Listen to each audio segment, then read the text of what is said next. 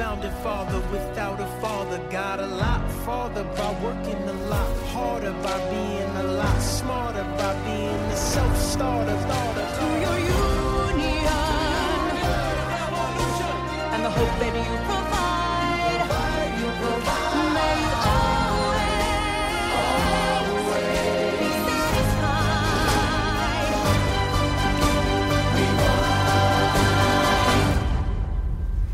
This is Hamilton.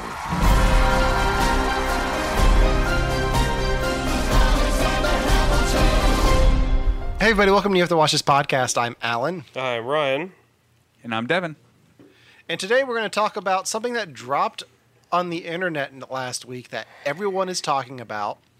We're going to be talking about the Netflix reboot of Unsolved Mysteries for the next hour. Can't wait. Going case by no. Today we're talking about Hamilton, which dropped last week on Disney Plus. I think we're the first podcast to talk about Hamilton at all. So yeah, Hamilton's film version of the stage show finally dropped on Disney Plus. If you haven't seen it yet, go check it out. There will be spoilers in this. If you don't have Disney Plus and want to know about Hamilton, just listen to the soundtrack because you get the whole show there. Yeah, except for one part. One part isn't in it. Yeah. We'll get into that. But Good. if you want to just get a general idea of Hamilton, if you haven't heard it yet, go check it out. I highly recommend it. Mm. So that being said, this is kind of like a special episode because I don't think any of us had seen Hamilton on Broadway. Is that correct? Not Broadway. I saw it in Chicago. Okay, that doesn't count. Oh, then never mind. That's close enough for you, though. Yeah. It's close enough So for me. Devin, you did see it on stage though. I did. Okay, great. Yeah. I have listened to the soundtrack like probably close to 200 times. Like it's just one of those things I would put on when I'm working and just listen the whole way through. Because it gets me pumped and it has like a story and I like stories. That's why we do a podcast about movies so we can talk about story. And I just really like the music. So that's my exposure to Hamilton. Devin, you saw it on stage in Chicago? Yeah, so I have a little bit of a story that goes along with this because I love my Chicago Hamilton story. I was at Chicago for a conference, and I wasn't planning on seeing Hamilton, but it happened to be just below my hotel at the theater. So I was like, you know what? I'm going to go see if they have. I think they're not will call tickets, but they're the people that canceled their tickets. They then resell them at a discount. Like just to fill seats so they have full shows. So I'm like, I'm going to go see what's available. I was first one in line because I got there stupid early. And I go up to I ended up chatting with like people behind me. There was like a couple behind me. They had been going every day for a week to try to get tickets and hadn't gotten tickets. So I get called up first, obviously. And the guy goes, okay, I have 2 tickets and they're towards the back. Do you want them? I go, is that all you have? He goes, I can only tell you I have 2 tickets. And I'm like, I'm only one person. Let me give it to them. I go, you know what? I'm going to give it to the people behind me. If you have a single ticket, let me know. He goes, that was a really good decision. Hold on.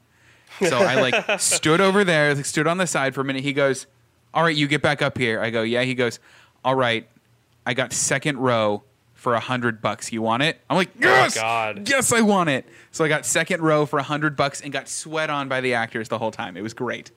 Okay, we're going to come back to that later because I have a question for you that has to do with being in the front of the theater. Okay. Ryan, what has your exposure to Hamilton been over the last 4 years? When I worked for Walmart, I had a coworker that would sing the songs to herself in the office, but and they weren't in order or full, so I mean, it's not like I got much of a story out of it. I kind of know the Hamilton story simply because people would talk about it, and I decided to do one of my late night 1 a.m. wiki binges and read about Hamilton and who he was. So that's the first time I actually learned anything about him, truthfully. So I kind of I figured it was like a biography type thing, which it ended up being. So I kind of knew what was coming, but that's been my exposure to it. Okay. Devin, have you read the book that Hamilton is based on? I have not. Okay, me neither. So we can't really talk about the historical accuracy to the book. I will say, like, the Alexander Hamilton, Aaron Burr thing gets referenced a lot in pop culture, and that's mainly the reason I know about it. Like, I mainly only know Aaron Burr shot Alexander Hamilton because of Lazy Sunday on SNL. Good. You can call me Aaron Burr by the way I'm dropping Hamiltons. Oh, I like that. But yeah, I don't remember them teaching about Alexander Hamilton in school at all, which I think is part of the reason they made this musical. Well, yeah, because I mean, you get the big ones. You know, you get the, you know, like Benjamin Franklin and Thomas Jefferson and George Washington. But how many signers on the Declaration of Independence were there? Like 25? Something 30? like that. Something like Yeah. that. And I can only name, like, if somebody told me that I could win $1 million by naming 10 of those names, I would not be able to do it. Yeah. I mean, I'm the same way. Like, I know the big ones, but, like, I think up until this musical, all I really knew about Hamilton was he was the guy that got shot in the duel. Like, I didn't Yeah. know his contribution to, like, the American banking system. I didn't know his contribution to, Fa- anything. Founder of the New York Post. I only knew the banking thing and a few things because of, like I said, I went on like one of my 1 a.m. wiki binging trips, and I read through his like history things. So I knew that he was married. I knew that he had an affair. I knew that one of the founding fathers had an affair. I just didn't know which one. And I knew that it caused him a chance at the presidency. That was a History Channel special that I watched when I was in middle school that I absorbed. And that was it. Yeah. That was- The one thing the two things that do ring a bell in this show, history wise, from like high school, are the Federalist Papers Yeah. and the Reynolds pamphlet. Like, I don't Yeah. know why we talked about the Reynolds pamphlet, but I know that I learned about that at one point. Well, The main thing I remember from the history class that covered the Revolutionary War was that we watched Mel Gibson in The Patriot. I remember that. Yeah, I'm starting to realize that a lot of history that I learned through middle school and high school was just U.S. fan fiction, so I'm just revamping everything I've learned and restudying at this point. It's a really smart idea, though, because and to be fair, right now Hamilton the musical is getting a little bit of crap right now because it's also kind of fanficky. Well, yeah, it is, but at this, like, we'll get into that. Okay, good. So, I think we've established that Devin and I have been fans of Hamilton for a while now. Yes. Ryan, since this was your first time seeing Hamilton from beginning to end, what did you think? I'm dying to know. You're dying to know? Yes. Okay. I liked it. It was good. I could understand the obsession with it because it was this new thing. But like I don't know. It's good. It's great. I would have much rather them have made a film version of this that was done for film and not just film them on the stage. Like, I get it. I get why they did it, and I'm happy that they did it. But I would have rather have saved that experience for, you know, actually seeing it on stage and them have done like I don't know. Both of you guys have seen the live action Beauty and the Beast, right? Yeah. Sadly, yes. Okay. The beginning part where she's singing through the village, and Yeah. it's like a soundstage, but it's Yeah. done for film and not for a live audience. I would have liked something like that for this. Same actors, you know, and everything. But then again, I understand why they did it this way and all of that. I just would have liked it better that way. You bring up a good point. Like, from the beginning of listening to this soundtrack, I was like, how are they going to ever make this a film adaptation? And just listening to the show, it's kind of hard to interpret how that would happen. Watching it, though, like, I don't think there's a good way to do this justice by making it a feature film in the standard Hollywood fashion. I think there is so much interpretive, so much like alternative like interpretive dance and things happening with the turntable on stage the way they have everything set up, that I think you would lose a lot of that in the standard film format. Like I don't think you can get away with the bullet in the end of the duel like you do in the adaptation. There's a way to do it, but I think Devin would hate it personally. So what I would do with the duel is that you would have, again, it would be like a modern, the way that they would, the way that they shot Wizard of Oz with the painted backdrop, showing distance and, like obviously you can tell that they're filming on a soundstage and not outside, but it's for the feel of it, because it's stage actors and that's their element. You would have it so it would be a 3D room. And as soon as the trigger gets pulled, you still go through all of those monologues. You go through all of those memories he had. You go through him going through his thing. But the bullet and the bullet is in slow-mo. And every now and then when the camera pans around in a circle around what's going on, you see the bullet slowly hitting him. That's how I would do it. My problem with that is you lose the whole death character of this show. Yeah, like the bullet character. But but here on a soundstage, I mean, in a play, yes, that makes sense. Mm-hmm. Okay, because you need somebody to hold the bullet because it's in slow-mo and you need to have something. It's like I saw a stage play when I was in high school when somebody got shot and they just pulled red ribbon out of them. Yeah. No, but she's in it way more than just that time, though. Well, yeah. So I know what you're saying. I don't see. I think this is the purest way to adapt this for film is to just film the stage show, and I don't. From what I understand, the intentions was not to release this like it was, or even in theaters. This was filmed for the PBS documentary, for them to take clips from. Oh wow, I didn't know that. Yeah, according to IMDb. But yeah, I think this is the best way to show it. They probably still will try to make it a feature film, but I don't know how much of the cast you can get back.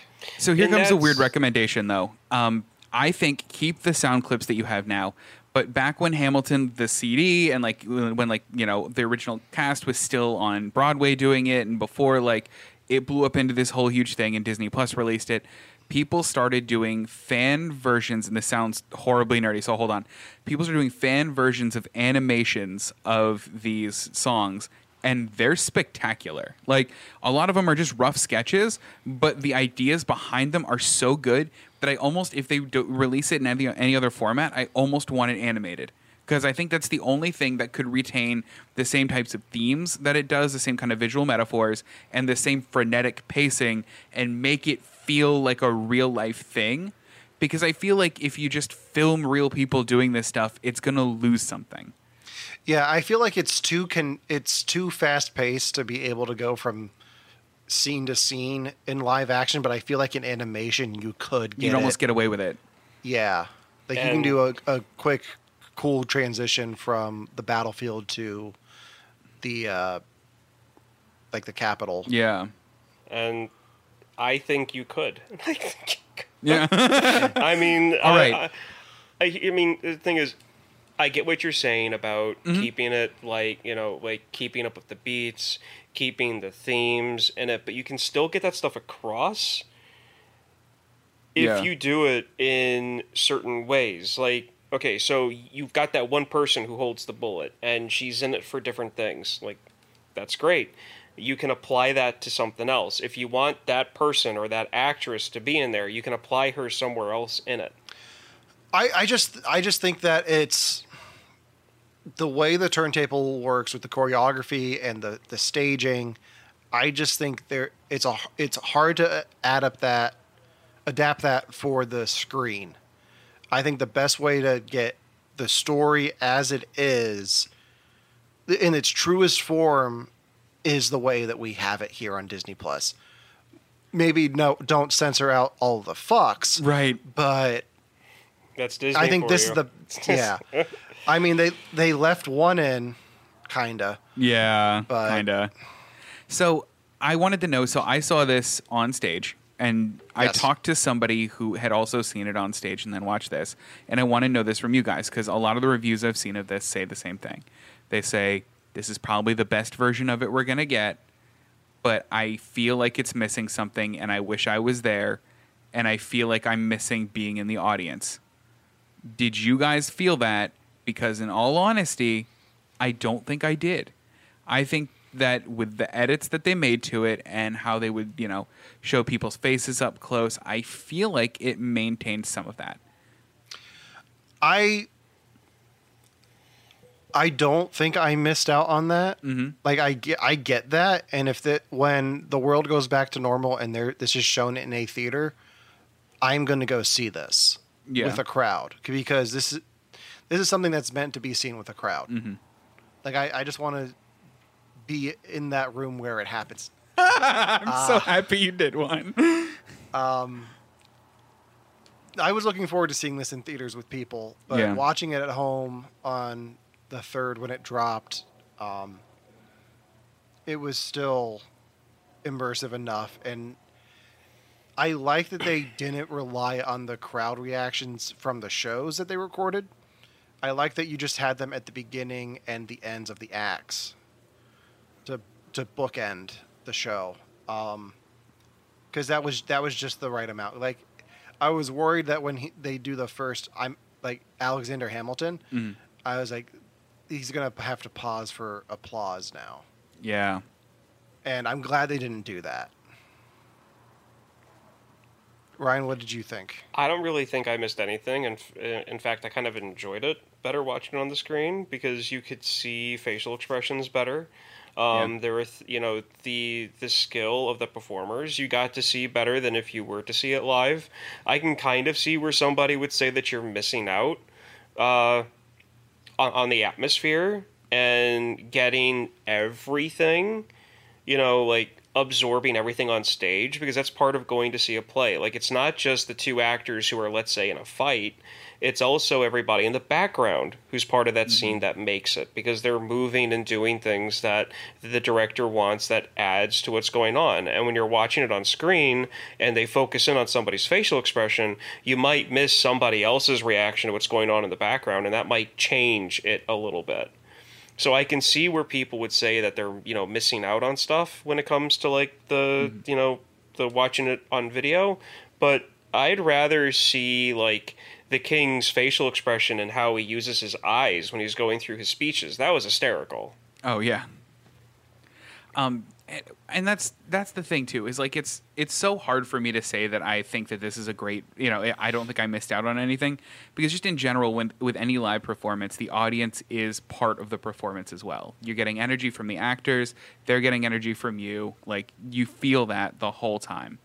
And, in some ways I can see how that's not here, but I think that they edited it well, and they added enough little details that the average theater goer wouldn't have seen, that I think this made it something special, even though you weren't there.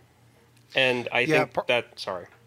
No, go ahead. Okay. And I think that's why I developed my want for this to be a better film, to be better adapted for film, because they did those close up on the faces. That's where I'm thinking they could easily do a film adaptation of this. Instead of having a rotating floor, you have rotating cameras. I can see that. That's how I get seasick. I'm just saying. So I was a little bit worried about the audience. Like I said before, I was worried that they weren't going to have that energy from the crowd, but they still have it because they filmed it in front of a crowd. I wasn't sure how they did this completely, but they did do it in front of a crowd for in the wide shots from the audience. But then they went back on their day off and did the close-ups with dollies and did they really? Steady cams, yeah. So they did some of it without a crowd, but you still get the same energy. Yeah, that's interesting. Which I liked. So I wonder if they had a bunch of families and friends show up to be in the audience when they did those close-up for something. moments. Possibly. Yeah. It might have just been people standing outside for the Ham for Hams. They're like, hey, come in and you get to see us do stuff. Yeah. Okay, so let's break this down by acts. Great. Ryan, since you're the Hamilton virgin, what was your favorite musical number of the first act? Okay. I wrote some of this stuff down. Great. Just give me a second, pull up my notes. And just Devin, since you know it, Yeah. what was yours? wait for it. Okay, I'll wait. Okay, so Dang it. okay, so I'm not sure exactly if these are in the first act or not, but I wrote down 2 songs that stood out to me. Okay. And the first one was Rewind. yeah. I That don't exact know. one. I don't know what the names of the songs are, so I Satisfied. just Satisfied. So it's the one where she's like rewinding. I have no idea which act that is, but that was the first song to stand out to me. That's Act 1. Yeah. Okay. Okay. I think mine's Nonstop. Oh. I always love the medley song, and I almost didn't want to say Nonstop because it's the medley song, and medley songs just get me every time. Okay, if we're not going with medley songs, then I'm going to say I'm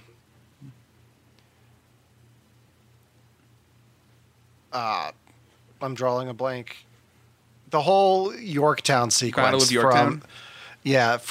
From Lafayette jumping out, and then History Has Its Eyes on You to The World Turned Upside Down. Like that whole stretch. Yeah. Like if I put that on, I am super productive for the next 15 minutes. So, Ryan, what stood out to you about the Rewind song that you liked it so much? Just the way that it was choreographed. Just everything about it. Just they were doing things that only people at their skill set could pull off. Yeah. Of like her re-going through the memories again, retelling the lines, the actors replaying the same emotions again. Doing the same choreography again, like Yes. same staging and everything. Standing in the exact same place on stage. Like that whole thing. That, and it tugged at me a little bit.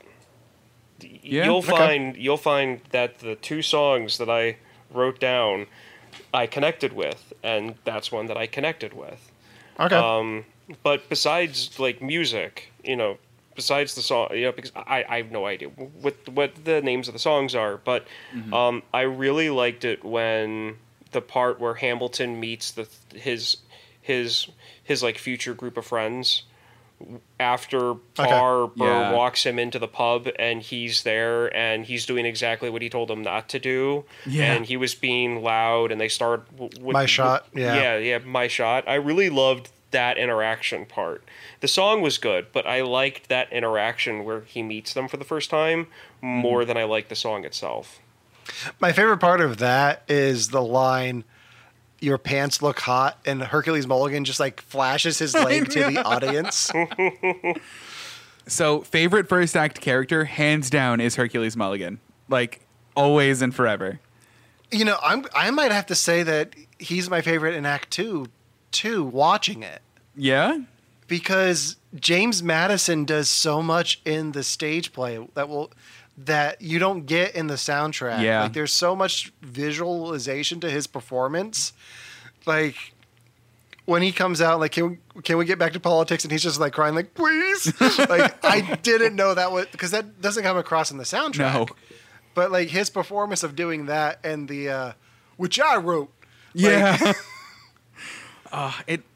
He's such a great performer though, and he really brings a lot to a role that didn't need to have a lot brought to it. It just needed to like come in at the right time. Yeah. My favorite character. Sorry. Go ahead. No, go ahead. My favorite my favorite character in the whole thing was Lafayette.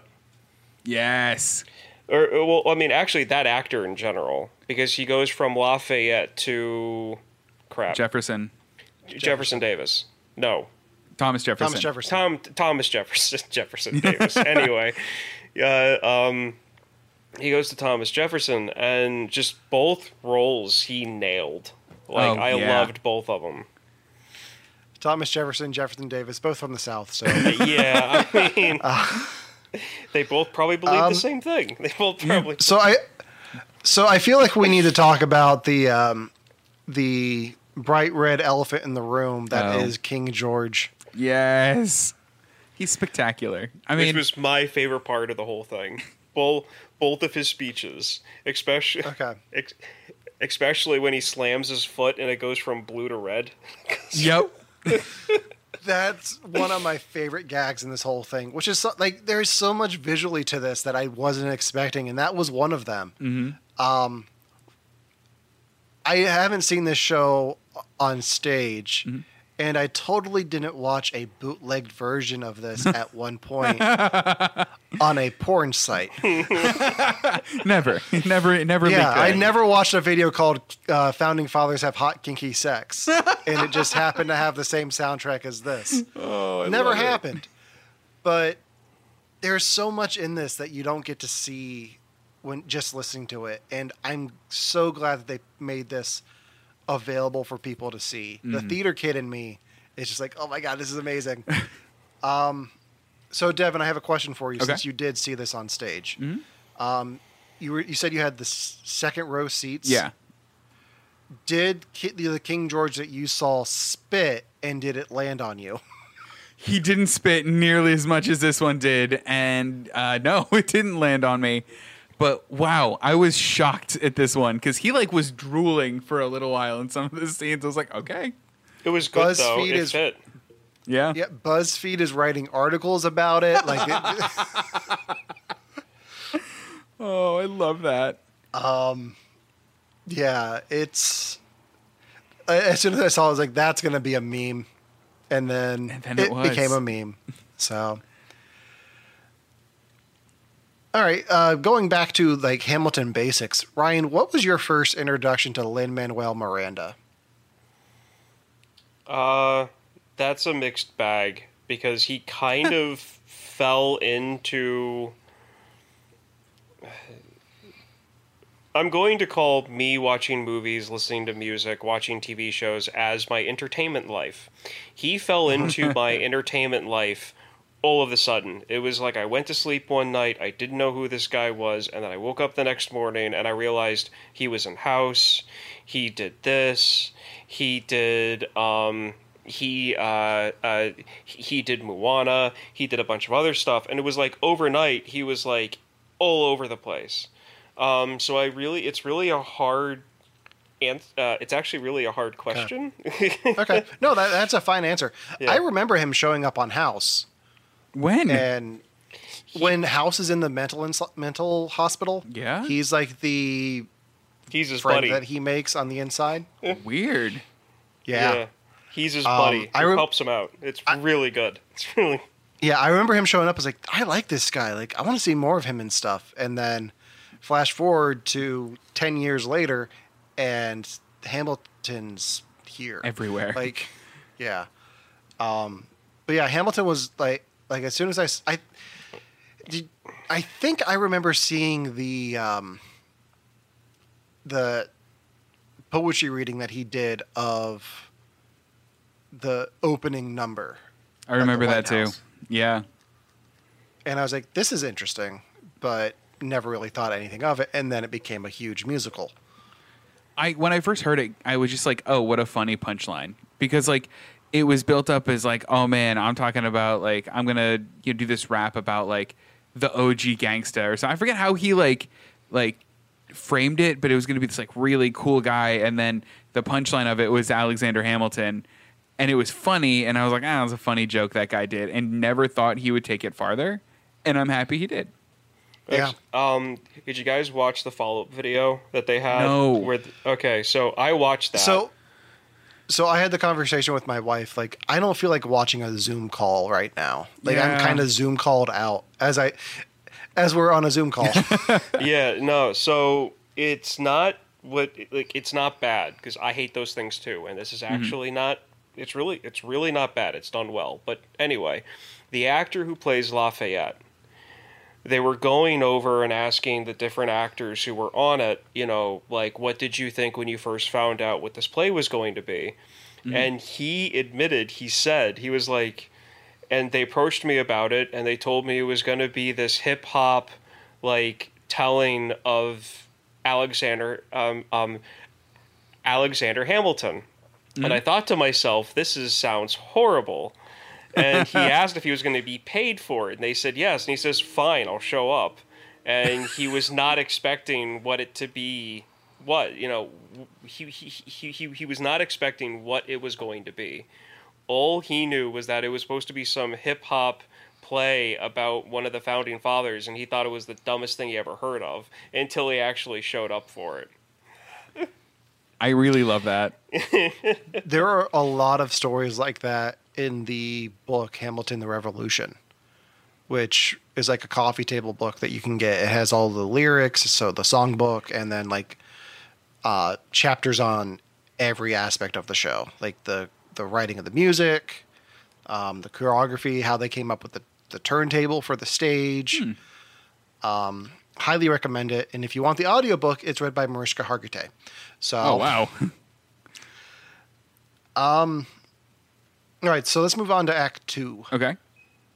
Devin, what's your favorite number from Act 2?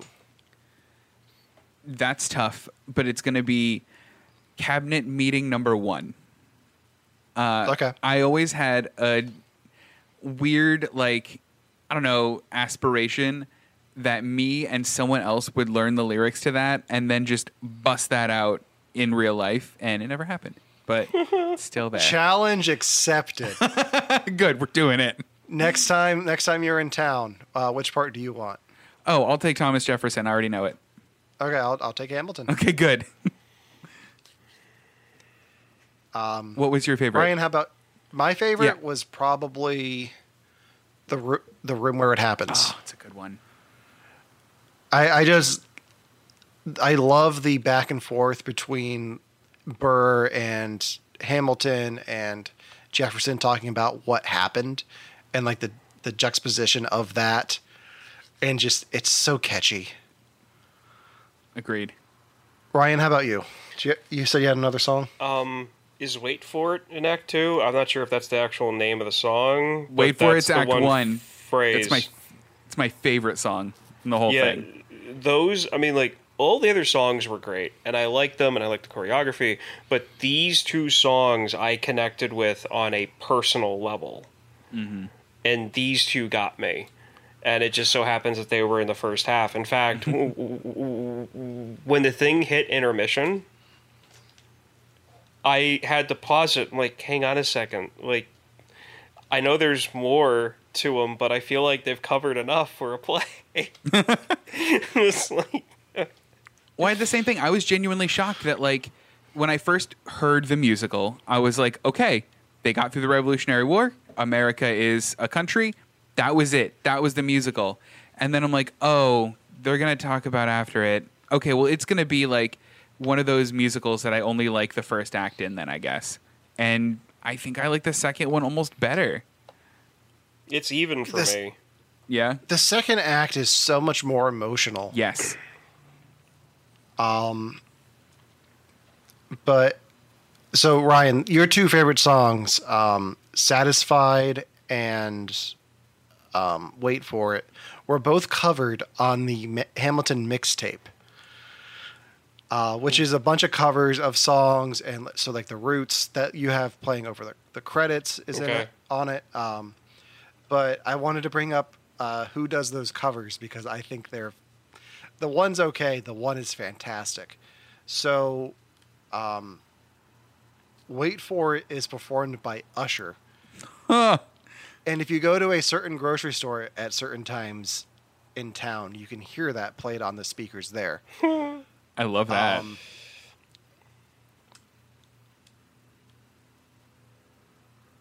The other one, I just lost it. Where'd it go? I want to make sure I get the names right. Satisfied is performed by Sia, with the rap part performed by Queen Latifah. Oh, that's great. That is amazing. I want to listen to that one. Yeah, I recommend the whole album. You've got John Legend doing History Has Its Eyes on You. Oh, wow. And see, the thing is, keep on going. I'll throw You my get thought in after. Ashanti and Ja Rule do their song from the show Helpless, because that's pretty much just an Ashanti and Ja Rule song. Yeah, pretty much. Hang on, Ja Rule? Ja Rule, yeah.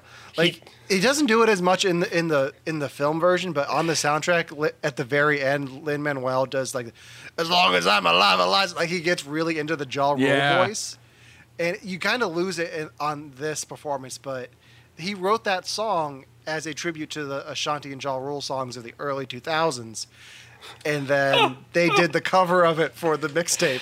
I was going to say, what rock did he crawl out of under? It must have been a small rock too, because he's kind of tiny. Oh, poor little John. But yeah, there's Devin. If you haven't listened to the mixtape, I recommend it because there's mixtapes of songs that weren't in the show. Like there's a whole Valley Forge number. Oh wow. A third Cabinet Battle. Ooh. So, yeah, I was actually surprised that Valley Forge didn't make it into this because that was kind of pivotal. I mean, like even a reference. Like they didn't even reference Valley Forge in this. And I was surprised at that because... I mean, they talk about eating their own horses. Yeah, I I'm know. pretty sure that was that at Valley Valley Forge? Forge. That was, but they also did that in other places too. Like that wasn't something that... I mean, like for that time and era, horses were, tools. They were also food. I mean, so, I mean, like that... Yeah. I mean, was it... George Washington had his Continental Army vaccinated from smallpox using cowpox at Valley Forge. I mean, like a big medical, historical moment happened at Valley Forge. So I'm surprised that didn't even get a reference. I mean, I'm just saying. The historical accuracy of this is liberal, just in the case that there's so much that you have to cut to make the story. Right. Oh yeah. Like the biggest example I can think of is Angelica Schuyler has a line, my father has no son, so I'm the one who has to try for one. Yeah. Like they had brothers, like there were Schuyler brothers, so Oh, were there? yeah. And like Lin-Manuel's like, it sounded better. Like Yeah. for the story that he's trying to tell. So there were liberties taken, but I don't think it really affects it that much. Like to tell the story and make it a little bit more dramatic. Like the broad strokes of history are there, but I don't like if you're looking at a Broadway musical for spot on historical accuracy, I think you're in the wrong place. Like read the book. I mean, I don't want to bring up a lot of politics stuff, but it is getting a little bit of crap right now because of that. Because it does opt to neglect certain parts of some characters in here that make them less than favorable characters. Well, okay. So in the book that I mentioned before, the Hamilton, the Revolution, Chris Jackson, who plays Washington, talks about that. Oh, does he? Because at the very end, when they talk about you could have spoken out against slavery, he has a moment on stage, and if you look closely, you can catch it. When they bring that up in the final number, he bows his head as a symbol of, I know this character was a slave owner, and this is how I'm going to address it in my performance. I like that. Yeah, I mean, you can't... Our country was founded by these guys. You cannot get around that. Yeah. And if you're going to try to tell the story of the founding in an entertaining way, you're going to have to look past things for one kind of story. If you want to, I mean, it's like going into a movie and seeing it rated PG-13. Like you've got to assist your kids watching this movie. Like adult supervision is required. Yes, you're going to go see Hamilton. You're going to be taking, your kid who might be 12 or 13 to go see it. This will open up the conversation on the way home to talk about, the reality of certain things that they didn't go over in the play. Yeah. This is a good starting off point for anyone who wants to learn more about history. Yeah. And I think it raises some good questions. Like I feel like everything that it's getting flack for, it shouldn't really be getting flack for, but it is bringing up this issue of, listen, this is what the country was founded on. Like this is what it was back then. For better or worse, this is what the world that they lived in. Yeah, and that's something that got brought up during that Zoom call that what they had, that like special like 30-minute thing after the fact. I think it was I forget exactly who it was, but they said it was like 200 years ago the country was founded on ideals, and those ideals have not been fully implemented to everybody in this country yet. We're still working on it. It's still flawed. You had this perfect idea for government and a society built by flawed men. Yeah. And because of that, it is flawed. You had a perfect idea, and it's flawed because the people who founded it were flawed, and so are we. And it's going to be a forever task to make this work. Yeah. Yeah. And that's true. I mean, a lot of the stuff that it's being dinged for not bringing up, it does bring up in other ways. And I think it's doing its job, where it is at least getting a conversation started that shows the whole part of these men that were flawed. And it shows their flaws, and it's at least starting that conversation of saying, okay, maybe George Washington wasn't the perfect person that we thought he was. Let's talk about that. Hamilton was my springboard for it. That's not a bad thing. Like, it's not a bad thing to be. I mean, it's not like showing, oh gosh, like Disney's Song of the South and then having a conversation from that where it like glorified anything. It's just, hey, we're bringing up these points. We're not going to delve into it. You talk about that later. Yeah, and I think that's part of the reason that it got released when it did, Yeah. was so we can have this conversation. Agreed. I think it's important to have. And I also think it goes hand in hand with the fact that Disney just signed a deal with Kaepernick. Yeah, And exactly. saw that. and they're getting a ton of flack for it. And when I saw that signing, I'm like, oh, that's why they released Hamilton, because I knew that that people had not issues with it, but it made these conversations happen, even when it was even when Obama was the president. Yeah. These conversations, people having these issues with Hamilton, they were there then too, and people were having those conversations.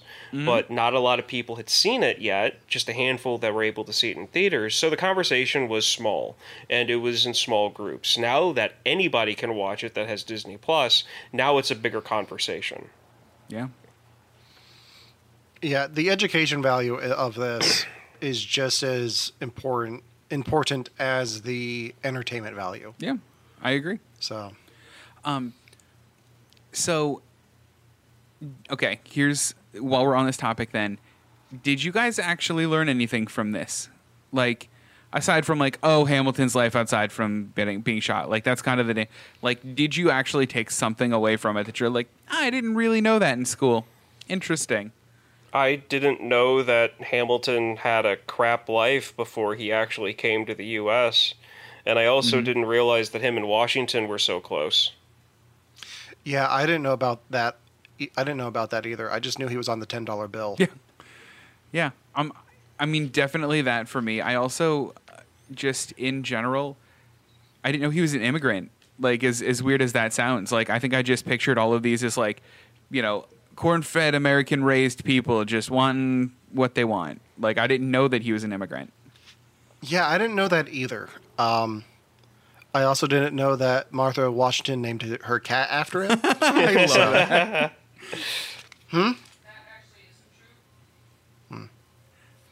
Well, whether it's true or not, I'm taking it as truth. It's my truth now.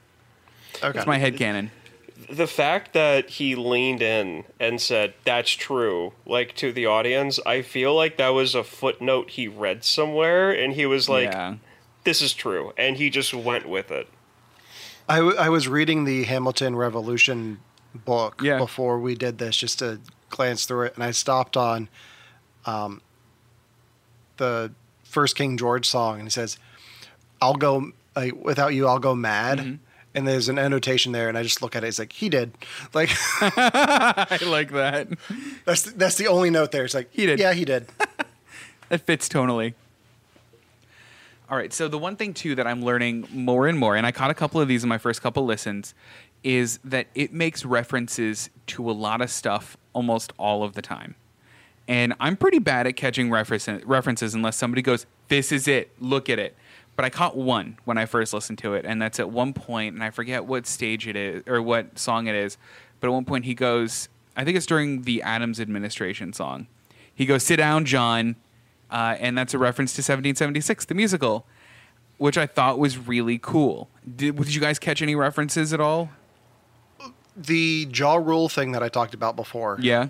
There's a DMX reference. The meet him inside, meet him inside, meet him inside. That's a DMX reference. Oh. And watching the credits to the end on my second viewing, I realized there's a lot of references to like musically to stuff Oh yeah. in this. Like just looking at the credits for the music, I couldn't really see what they were, but it was like features samples from. Oh So wow. like, yeah. But no, I picked up on the 1776 one. Yeah. I think my favorite reference is when he's writing the letter to Angelica, like, I'm going to name a Scottish tragedy without naming the play, and then just like Macbeth. Yeah. Like there it is. Like, here's a Broadway loophole so I can say Macbeth on stage. Exactly. I'm not naming the play, I'm naming the character. Like, I guess that's how that works. You did it. You found it. Yeah. Ryan, how about you? Did you pick up on anything? Moana. Moana. Really? No, I don't know if it was supposed to be a purposeful reference. It's probably because it's Miranda, or how do you say his name again? Because I stutter over it all the time. You got it. Lin-Manuel Miranda. Yeah. Miranda. Okay, I'll just call him Miranda. It's probably because it's Miranda, and it's because some of the actors who were in the play also voiced and sang for Moana. Like half of the songs in Hamilton, like half of the almost 4 hours I was watching this thing, I was getting flashes of the crab, of Moana singing on the boat, the way that the music hit, the pausing and in the lyrics, it all reminded me of Moana. So I don't know. So I don't know if that's just a stylistic thing of his in the music, and because I think it's the actress who plays his wife, she sang for the character of Moana. I think because I was looking stuff up on Google, or she did something. She was in it. Yeah, she was definitely in it. Yeah, she And was. so in was George Moana. Washington. I think George Washington was the dad. George Washington was the dad's singing voice. Yeah. The talking voice was Jango Fett. Oh, Okay. weird. But the actress who played his wife in Hamilton, was she either sings or something, because her voice According to IMDb, she is not in it. okay, well, somebody is, because I remember looking up and seeing that. Oh wait, she is. Yeah. Okay. So it looks like a bunch of people from Hamilton were like miscellaneous crew. So they were probably like ensemble voices. Okay. So I mean, I think the King or somebody was singing, and it reminded me of the crab. Like somebody was singing, and I'm like, that's the voice of the crab, or that sounds like the voice of the crab. So I mean, all of my like that was probably just stylistic stuff of his. And I think we're gonna see. I think we're gonna see that a little more when In the Heights comes out, because that's also another musical that he did, and I mean, some of it's very similar. He definitely has a style. Yeah, his style likes to take a style that's well known, like the crab song in Moana, "Shiny." That's a David Bowie song. Like Yeah. So, and like we talked about the Ja Rule Ashanti thing, like he takes the style and makes it his own in context. And I'm really excited for In the Heights. Oh, me too. It's going to have Anthony Ramos, who played John Laurens and Philip Hamilton. Oh, that's cool.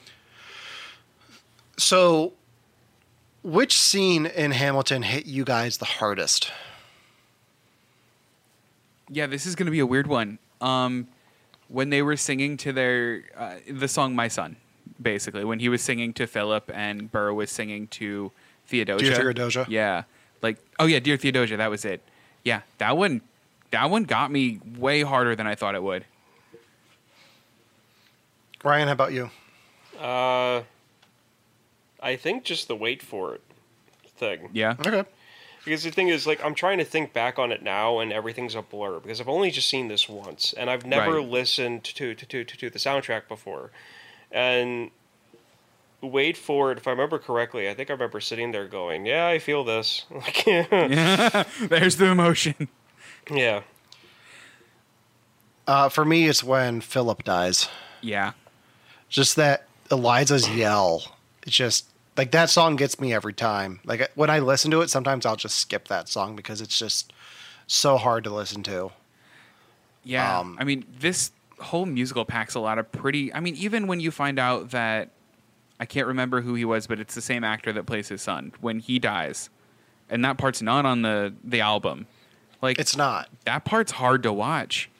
It is. The reason they did not put that on the album is because they wanted people who see the show to have a moment Yeah.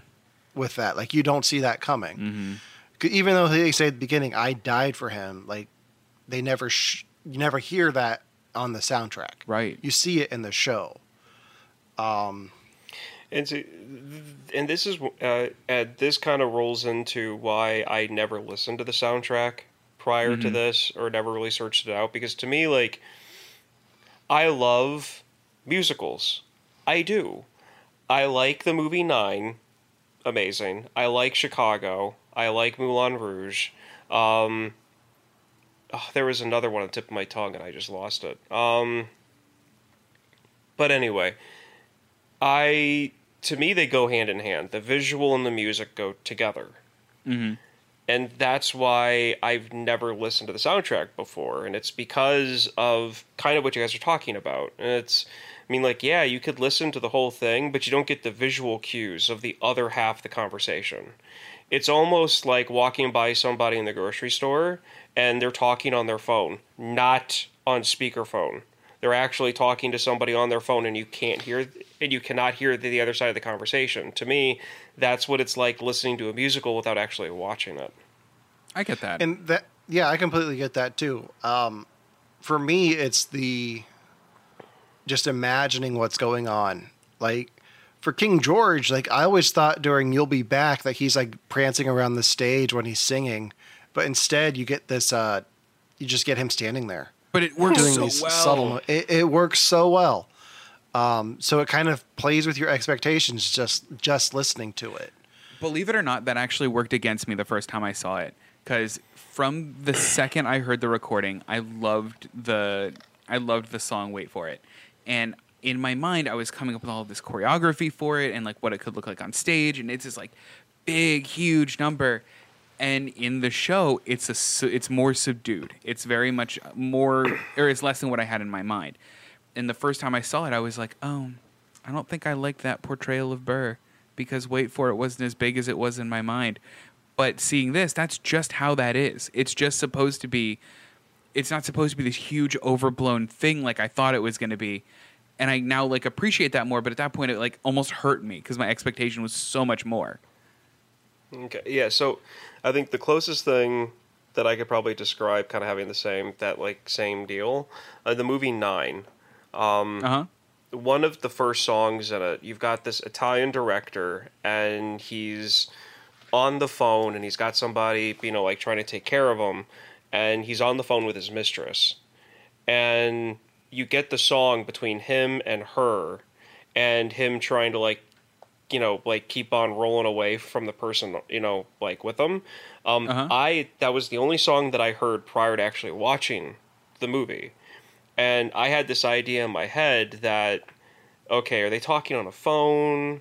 Are they writing a letter to each other? How are they communicating? And I thought it was just them like in the same room, like between a wall or something. Yeah. And then when you actually see it, he's being treated by a doctor on the bed, and he's trying to talk in code over the phone to his mistress, and she's, doing like the whole like almost like phone sex thing. Oh, yeah. And the actress is doing like a rope dance at the same time for like the visual aspect of it. And it's just, since then, I was like, I'm not listening to a musical without watching it because it's a total package. So. Yeah. So, was there anything that you guys didn't like about this? Because I have probably, thinking back on like something I didn't like about Hamilton, it is probably the most Devin complaint I could ever have about this musical, and you guys are going to hate me for Bring it. it. But I want to know if Bring you guys. it. Okay, I didn't like the fact that Rewind is an anachronism at all. It took me so long to just get over that because the second Angelica Schuyler goes Rewind, I go, they didn't have VCRs back then. She would know what rewinding is. That Are was you my complaint. serious? I dead serious. It took me so long to be comfortable with that song because I'm like, why would she know what rewinding is? Cassette tapes aren't a thing. They didn't rewind record players. Stop it. Okay, I so told for you. anybody, it's okay. So for people listening right now, I'm literally like my hands are on the top of my glasses covering my eyes, and Alan is holding his mouth with his head down, literally holding Like, his I'm- face up. I'm just like trying to figure out how do we just cancel this podcast completely. Guys, I got Like- better. I got my over God. it, okay? Eventually, I was like, you know what? I get it. It's fine. I need to not focus on this thing. But, like, originally, that was my big problem with it. And now, if I were to cite any problems, it would be that occasionally in the first act, they throw in a couple of lines that are very much like the one line I hate from The Patriot, where someone goes to sit down next to this one lady in The Patriot, and she goes, it's a free country, or at least it will be. And I think that's so lame, but they do that a couple times, and it just like is a little cringy. But like I'm past the rewind thing, guys. I've moved on. I'm better. It's Mel Gibson's character's sister-in-law telling Mel Yep. Gibson that when he asked her. I just wanted to clarify. That's not hurts just a every random time. I'm person. glad that we all watched The Patriot in history class. We can't do an episode on it. I can't think of anything off the top of my head. I hated that the I didn't fact that it like. was the same set throughout the entire thing. Okay, that's fair. I love that. And you know what? That's fine. I am not and a I think- theater like geek or Yeah. because I mean like you said that you were a theater kid. I never was. So to me, like when I go see a play, I like maybe one or two scene sets, where they like it goes dark. They they change the whole stage in like 5 seconds because everything's on rollers. I possibly would have liked it if they, during their, like meetings during, it's like during their rap battles that maybe it would go dark for like 3 seconds and then they would come to. And because, I mean, like the chairs were on the edge of the stage almost. They could have easily brought in 2 fake walls real quick that looked like the inside of Independence Hall in Philadelphia. Yeah. The reason you can't do that though is because of the turntable. They don't need to Because be of on how tracks. complex. No, but you can't do that turntable going separate ways and have a wall on that. No. Okay, so what I'm talking about is that it looks like the warehouse that it is the entire time. During those rap battles, the floor didn't move at all. The screen goes dark, and they just wheel out 2 walls real quick that connect together, and then they can be pulled back. I'm not talking about anything that's Okay. fixed. See, I really like the minimalist approach of Hamilton. Mm-hmm. I haven't seen many shows on stage. I've seen a minimalist performance of Sweeney Todd, and it was horrible. Oh no. But I really appreciate that this show, at its core, is minimalist. Like, you can build the railways up above and just have that balcony. Like, this would be easy without the round table. This would be easy for a high school production to do, which eventually will happen. Which will be interesting. I don't know if I want to see it. I'm gonna be honest. But yeah, the Sweeney Todd performance I saw, there's 2 things I remember. we were in like the first and second row, and we got spit on because of Sweeney Todd. Like he just spit on. It was with the choir, so a bunch of people down, a few seats down from me, just got spit on. Ooh. Like he was like, "You there? How about a shave?" And it's like, "Whoa, okay, buddy." No thanks. And then when they slit the throats, it was just a ribbon. Oh. Like they just did a ribbon, and it just like came out and did like a fall away thing, like ribbons do. And it's like, Jersey Girl did it better. Yeah. I ended up seeing a minimalist production of something called Our Town, which I feel like is a really bold thing to do a minimalist production of, because it's just a dramatic play about a whole town, and the only props they had were 2 chairs. But they made the whole set feel like the town, and when I think back on it, I remembered the town. And it's similar to Hamilton. Like when I think back on it, I don't really remember like what the stage looks like. I remember the hospital bed that his son died on. I remember the theater that they showed. I remember Burr's front door. Like I don't remember, the rafters of the stage or the side of the stage. And I think it does a good job of letting me fill that in.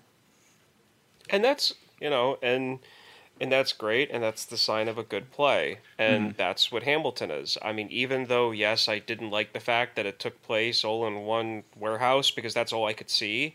Like, the way that is lined up, all I saw was a warehouse. Yeah. But that's me. So, that's just one of those things. I saw it as a ship. As a ship, So, really? Okay, again, Yeah. something that's completely out of place. That's what kind of I was going for, because I kept on thinking to myself, why are they doing this whole thing in a warehouse? But anyway, their acting, the performance, the round table, the way that they used the lights, the way that they used extras, it worked. And I will admit that it works, even though I didn't necessarily like the fact that the set didn't change. Sure. And that's fair. It's not a style for everyone. Yeah, and that's the great thing about theater, is it can be interpreted, and film in general, like it can be interpreted different ways, and we can have a conversation like this where we all have different things that we liked and didn't like about it. So do you guys have any other thoughts before we wrap this up? Because I have one thing that I want to end on. Go for it. I think I love this musical. I'm going to watch it again, probably tonight. Okay. I mean, So I have a question about Ryan, go ahead. I mean, I'm definitely going to watch it again. I don't know exactly when, because I really like for hype to die down before I take part in certain things. And if it wasn't for this podcast, I would definitely be waiting for like a few months before watching this, to be honest. And actually, Kristen's going to be waiting a few months herself before she watches this. She's willing to wait for it. Oh, jeez. Yeah. Oh my God. See, no. Okay. Actually, that was good that he said that, because that's exactly why. Because when people ask her at work, "Hey, have you seen this?" she wants to be able to say, "No, I haven't," so she can avoid that whole conversation with somebody who is overly obsessed with it. Because she might like it and just like it, and doesn't want to spend 5 minutes talking about it. And she wants to avoid that by not being able to see it until people stop asking. I get that. No, I really hope that she's just responding, no, but I have watched all of Unsolved Mysteries on Netflix. And she has. Arguably more important. All right. So I've got a question before we end this, and it's about the very end of the show. Okay. How did you guys interpret Eliza's gasp at the very end, before the curtain call?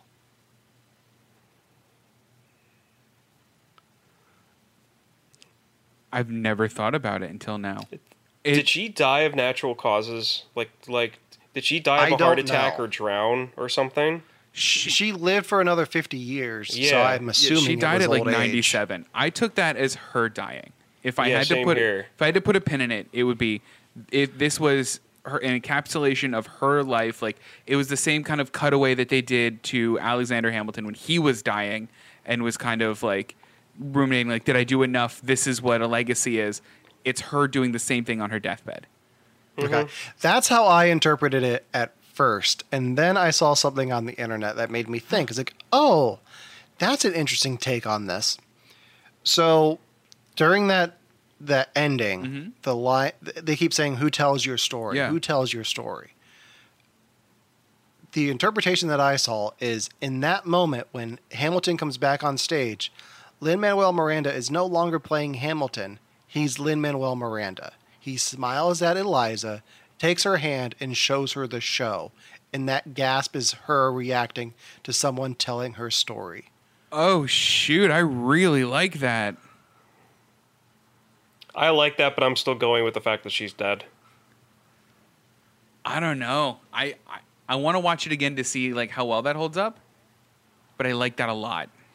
There's a moment where he just gives her this smile that I just have seen on Lin-Manuel Miranda, like in reaction to like Weird Al doing the Hamilton polka. that looks like Lin-Manuel Miranda. So like watching it again, I was like, that I really like that.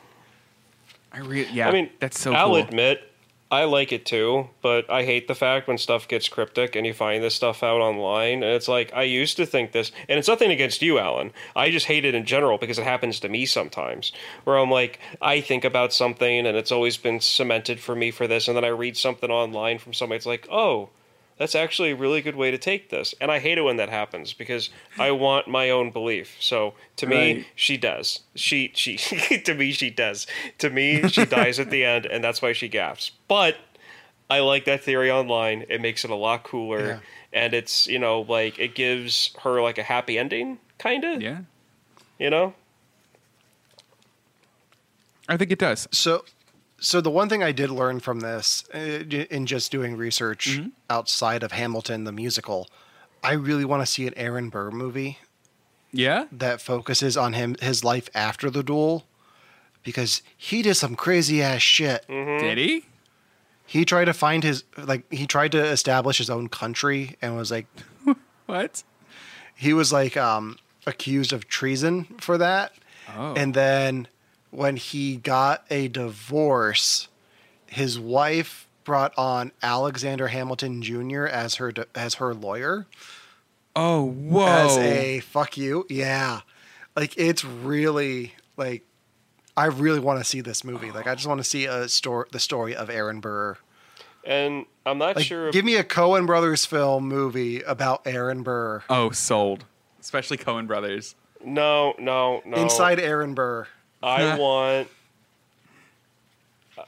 I want is everybody who is involved in making oh crap, what's the name of it now? We did an episode on it. Happy Ever After Hollywood? No. Once No. Upon a Time in Hollywood. Once Upon a Time in Hollywood. I want everybody who is involved with that to make the Aaron Burr story. Leonardo DiCaprio as Burr, and Brad Pitt is like his best friend or something. They don't have to play the same, like the same type of characters that they played in that. Just that's what I'd want to see. But besides, like from portraits that I've been seeing of him, like since I watched it, looking him up, like paintings of him and stuff, and like busts, I have to say, like the dude looked like a weasel. And he was. Like, he is, like, the embodiment of, like, somebody who I would not trust. I need to look him up now. Yeah. Like, I would not trust this guy with, like, no, I wouldn't. Like, even side profile. Like, and the worst thing is that there's a bust of him. When you look him up on Google... Uh-huh. And for me anyway, when you type in his name into Google, you get this like marble white bust of him, and he looks like a cartoon villain. I found it. Yep, and you're not wrong.